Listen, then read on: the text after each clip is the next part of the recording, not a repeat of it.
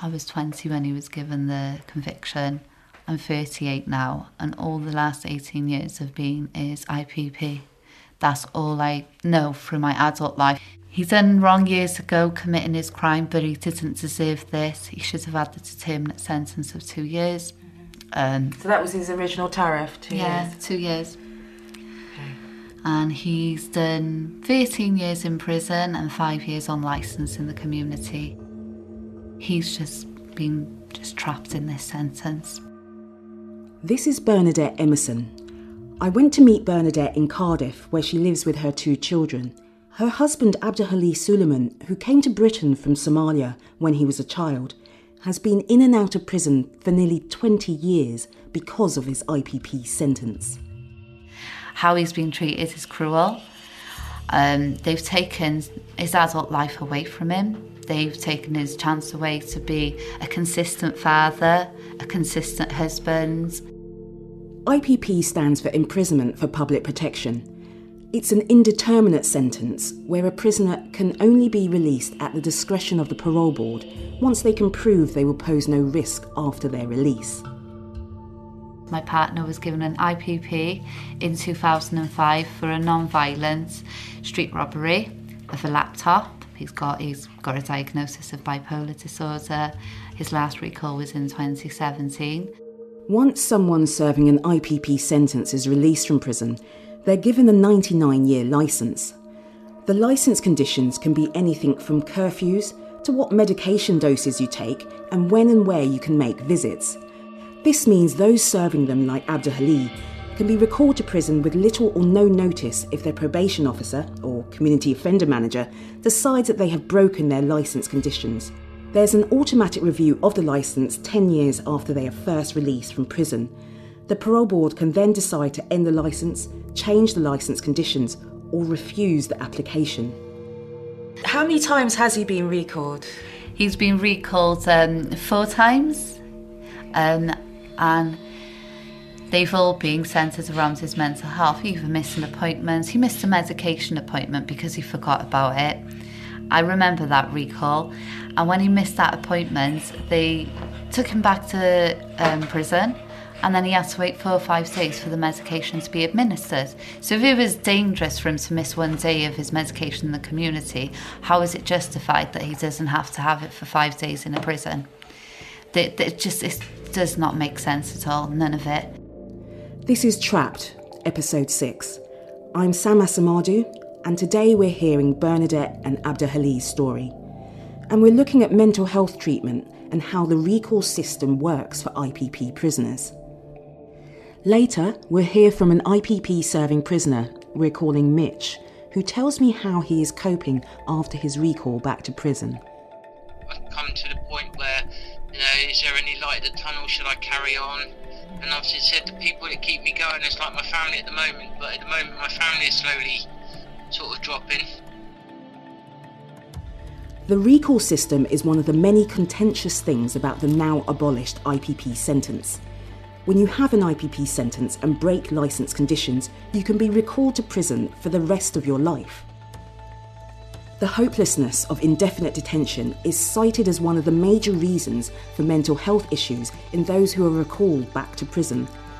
I'm James Daly. I'm a member of the Home Affairs and Justice Select Committees in Parliament. About 1,600 people have been recalled to prison. I think a majority of those 1,600 people have been recalled to prison have been recalled for breaching a licence condition rather than actually committing a further criminal offence. Staggering when one thinks about it, that if you breach a curfew, you're then put back into a prison environment, potentially for an indefinite period. And if that were to happen to you, for whatever reason, you went back in there and you thought, my God, I just made a mistake, and that was that, and the police have arrested me and put me back in. The impact upon your mental health, just in general, in respect to decisions like that, must be immense. For Bernadette's husband Abdulhali, who has never committed another criminal offence, it's had a huge impact on his mental health. Abdulhali spent his younger years in Somalia, where civil war raged in some form from the 1980s onwards. This last recall, he was diagnosed with PTSD on this last recall.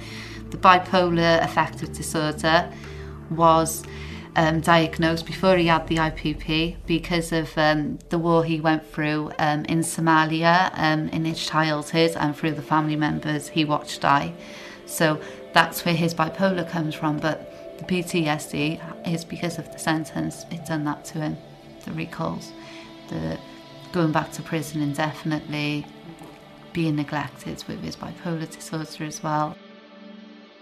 We are locking people in prison because they suffer from mental health problems. The Justice Select Committee, which James Daly is a member of, conducted a year-long inquiry into imprisonment for public protection sentences in 2022.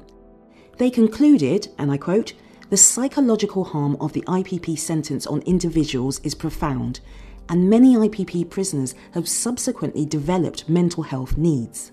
You can't link risk of harm to simply because somebody has mental health issues. I mean, that's unbelievable. We'd have millions of people locked up if we did that.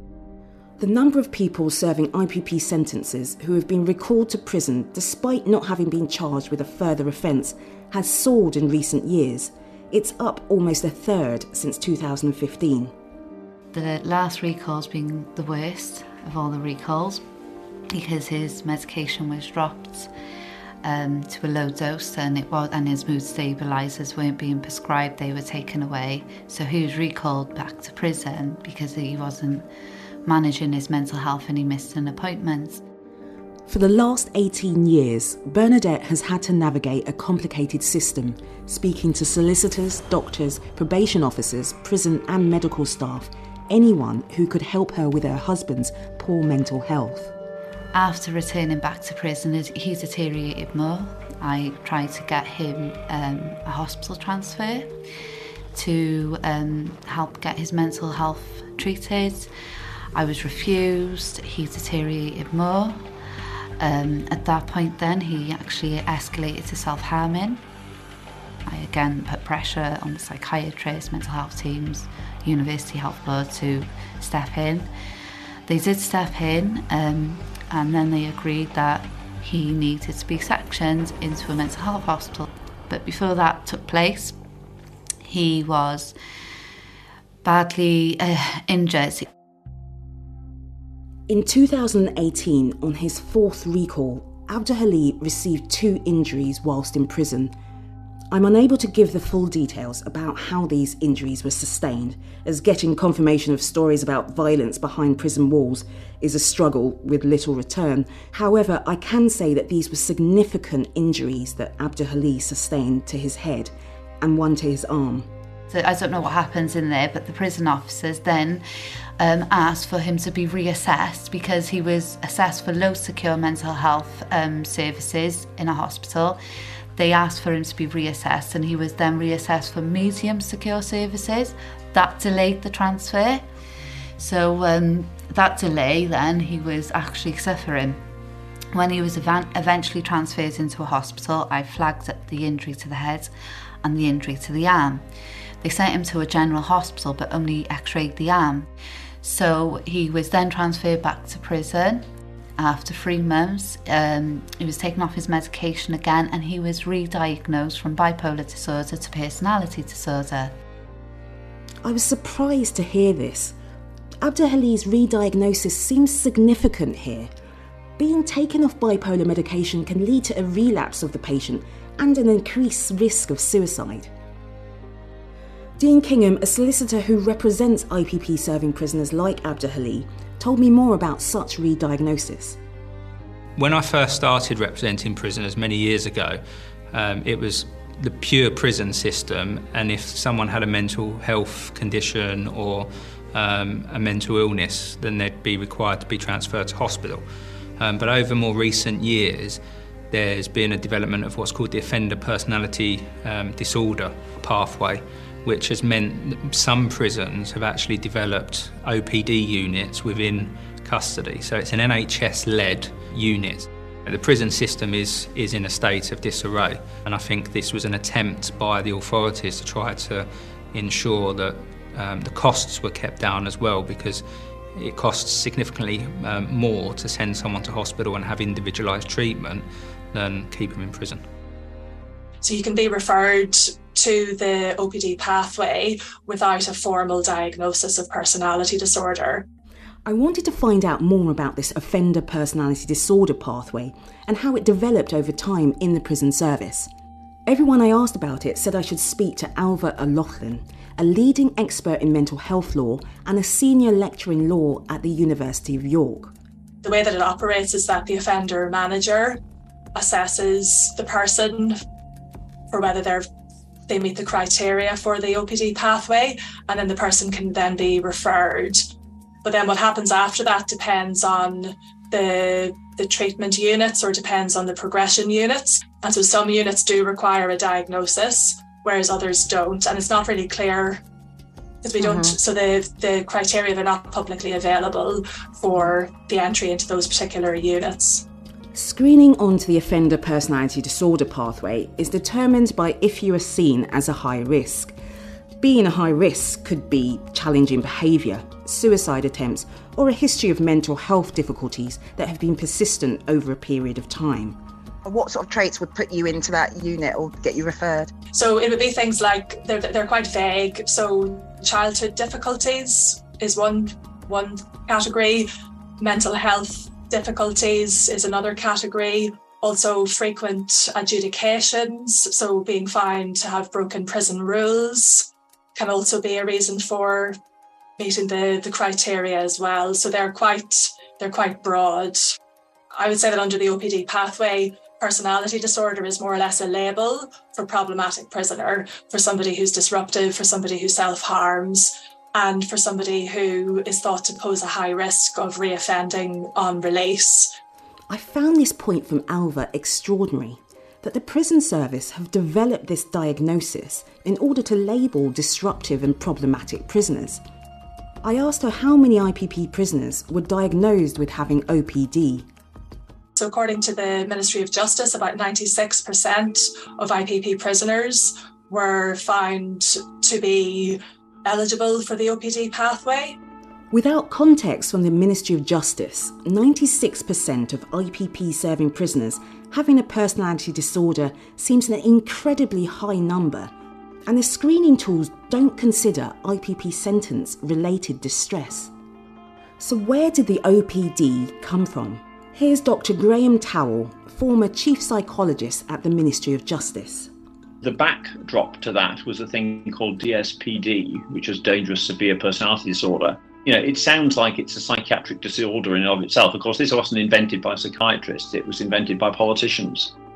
I asked Alva to tell me more about its history. The DSPD programme, so it came from the Department of Health and the Home Office. So they developed the idea for the programme together. So in 1999, it was first announced that the then New Labour government was looking at plans to tackle the problem of dangerous people with severe personality disorders. So according to the Home Office and Department of Health, you had kind of a group of people who were not treatable in hospital, or at least that psychiatrists felt that they couldn't be treated in hospital. They couldn't be kept in prison any longer because they were serving a determinate sentence. So they were being released out into the community, and there wasn't really much that could be done in terms of preventing them from reoffending, you know, once they were released into the community. So that's where the idea for the DSPD programme came from. So it was a kind of a combination of changing the law, so changing the Mental Health Act to make it easier to detain people with personality disorder under the Mental Health Act. Earlier, you heard that Abdulhalil was re-diagnosed in prison from having bipolar disorder to having a personality disorder for a time. This meant that he was taken off his bipolar medication, which Bernadette believes made him more ill. So both the DSPD programme and the OPD pathway are controversial amongst psychiatrists and psychologists. So say from the point of view of psychiatrists, there are some psychiatrists who are worried about the entry criteria for the OPD pathway and the fact that you don't need a psychiatrist to diagnose the person or to undertake any kind of diagnostic screening of the person before they can be screened onto the OPD pathway. So there's a concern that people who actually have a different mental disorder, could be screened into a personality disorder pathway. So you might have people who actually they don't have a personality disorder, they have depression, or they have schizophrenia, or they have ADHD or something like that. And that could be missed because they are being identified as having a personality disorder on the basis of, again, criteria that are quite ambiguous. This feels like a way to pathologise IPP serving prisoners, and whether it's intended or not, has had the result of preventively detaining them. So it could be that someone's mental health might have deteriorated while they're in prison, as a result of the IPP sentence, and then that is sort of being medicalised or turned into a personality disorder problem.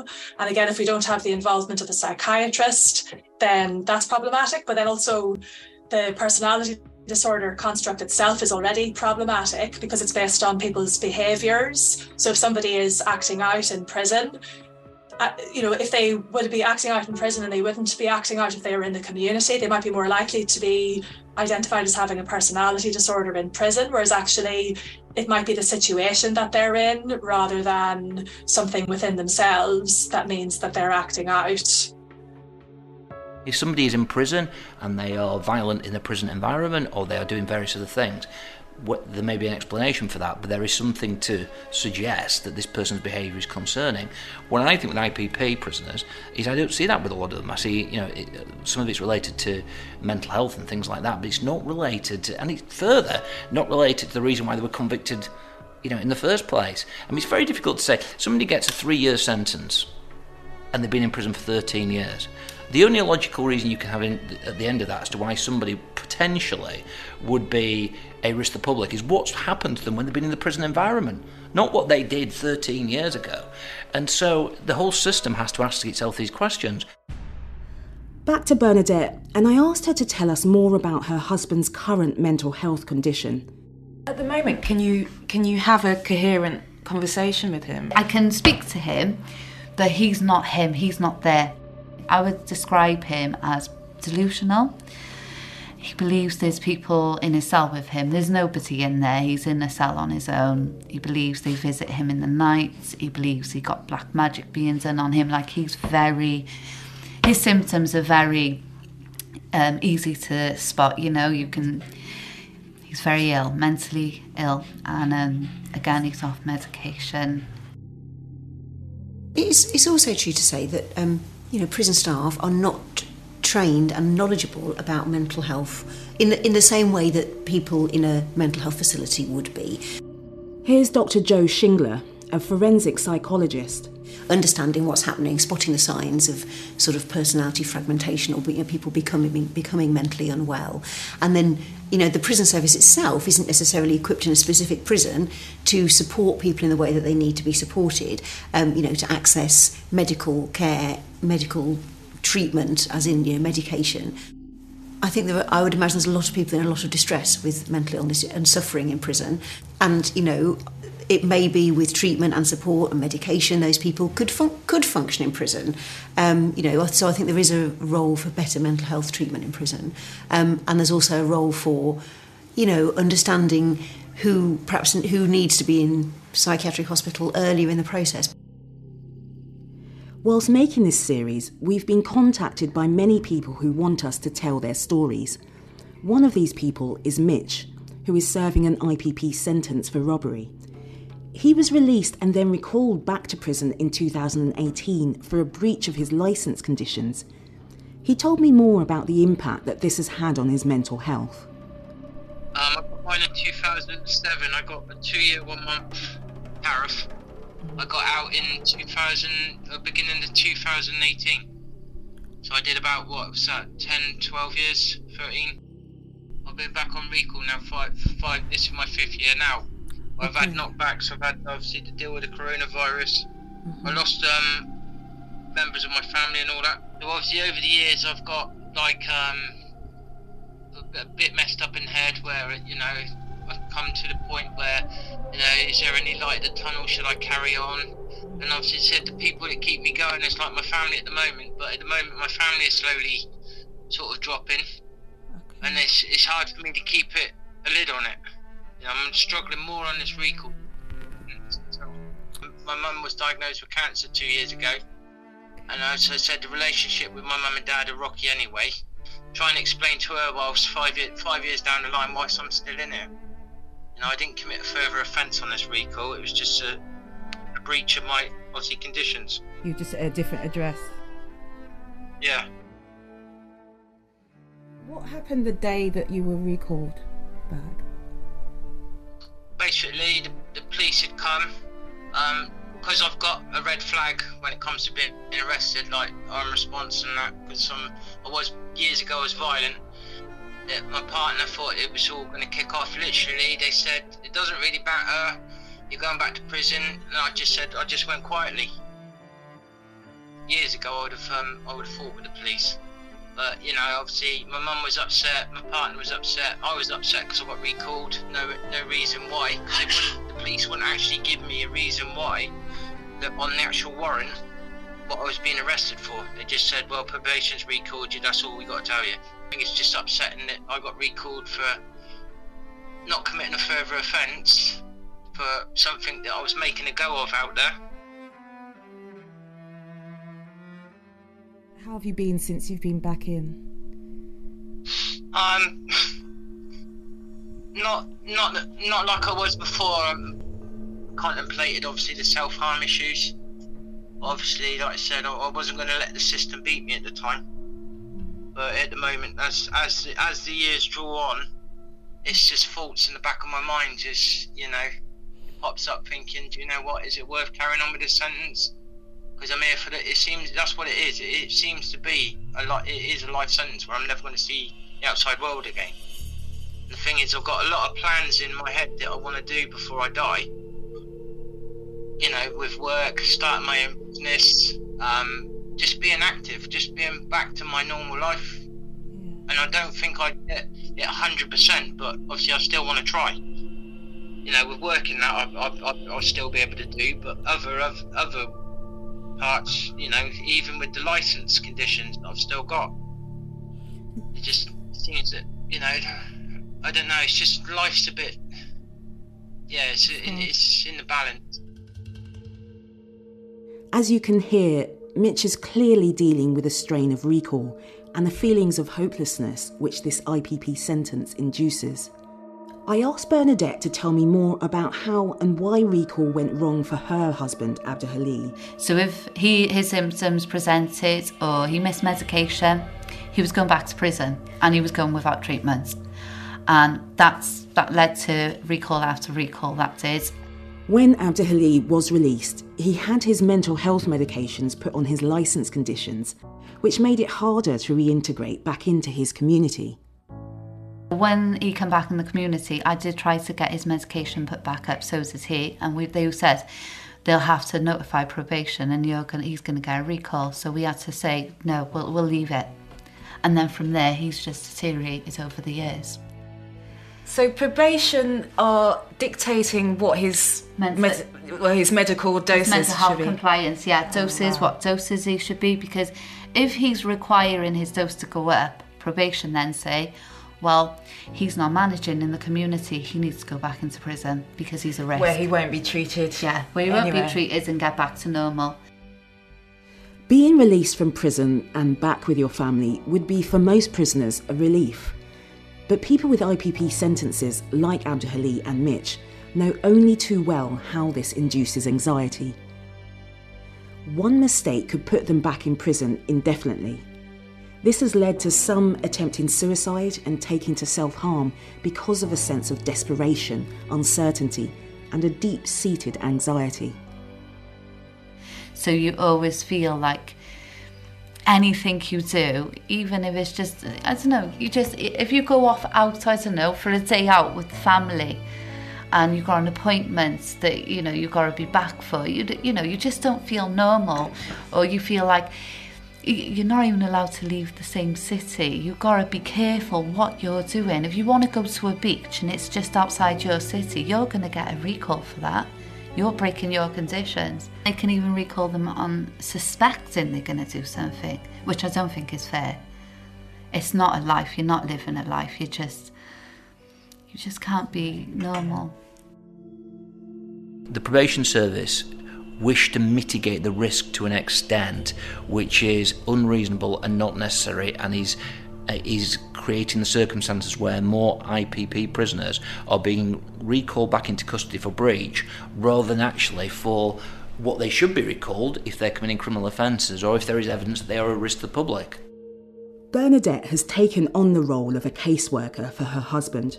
It's a role many families of IPP serving prisoners whose mental health has declined because of the IPP sentence have had to take on. Before all these recalls, and the last recall especially, I never had to advocate as much as I do now because of his injuries, because of the neglect to his mental health, and because of the community treatment orders are being on his licence. That's put so much pressure on me to do as much as I can to support him and advocate for him now on this recall, because it just seems like he's stuck in this recall. That's how it feels. But before 2017, I never had to do this much. He doesn't know he's ever getting out. And I think that must be the worst feeling for an IPP locked in a prison cell, not knowing when they will get released or if they ever will. And just sitting there thinking, I'm going to grow old in here. This is all I have. When they're watching other people who've committed more serious crimes going home, getting their lives back. How can you justify that? I was making a thing for myself. I was making a future for myself, and obviously, like I said, since the recall, I've still got plans that I want to make futures, but it's just going to be a lot harder now because I know how easy it can be taken away from me again. Yeah, it's just messing with my head because, like I said, I don't get why that I've been recalled. They couldn't work with me rather than just lock me up and just leave me to fend for myself, because that's what it feels like sometimes when they're doing the sentence. That we're just left alone and nobody cares.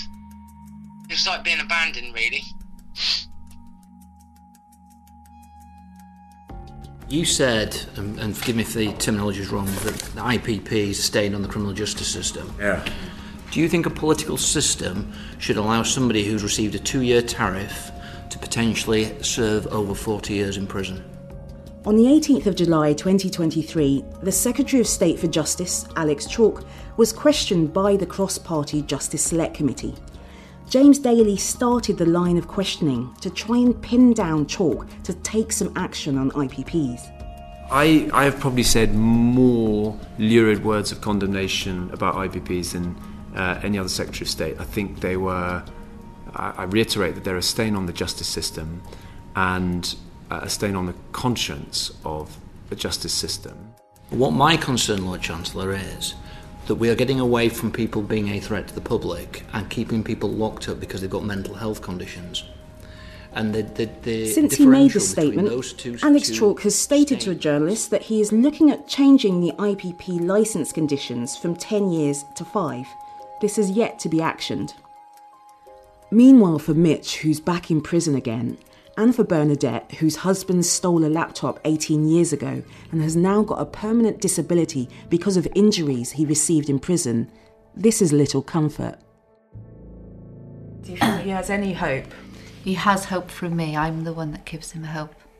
If I wasn't there for him and I wasn't giving him that hope, I really don't know what his mindset would be, because I know that other prisoners in that prison with him have lost all hope, which he's told me in the past. They don't believe anything's ever going to be done about the IPP.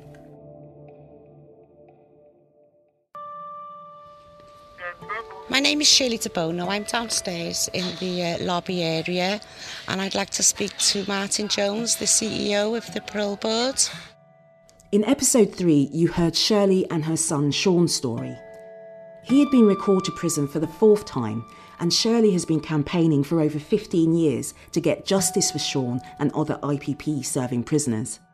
I joined Shirley as she travelled to the Parole Board HQ in London to lobby the CEO to stop delays to Sean's parole review hearing.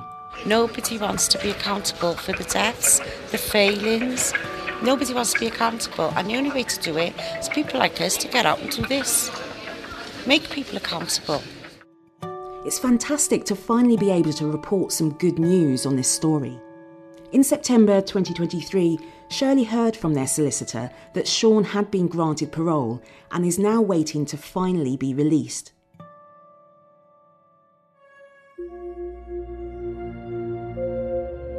If you want to get in touch, you can find me and the team on X, formerly known as Twitter, Instagram, Facebook or TikTok at trapped_pod. If you want to do something, you can tell a friend to listen to this series. Knowledge is power, and the more who know, the harder it is for injustice to take place. If you want to do something more active, you can write to your MP and tell them to raise questions about IPP prisoners in Parliament. To keep up to date with the campaigns for justice, search the hashtag #JusticeForIPPs on social media. Please subscribe to our podcast so you don't miss an episode, and stay tuned for a new episode dropping soon.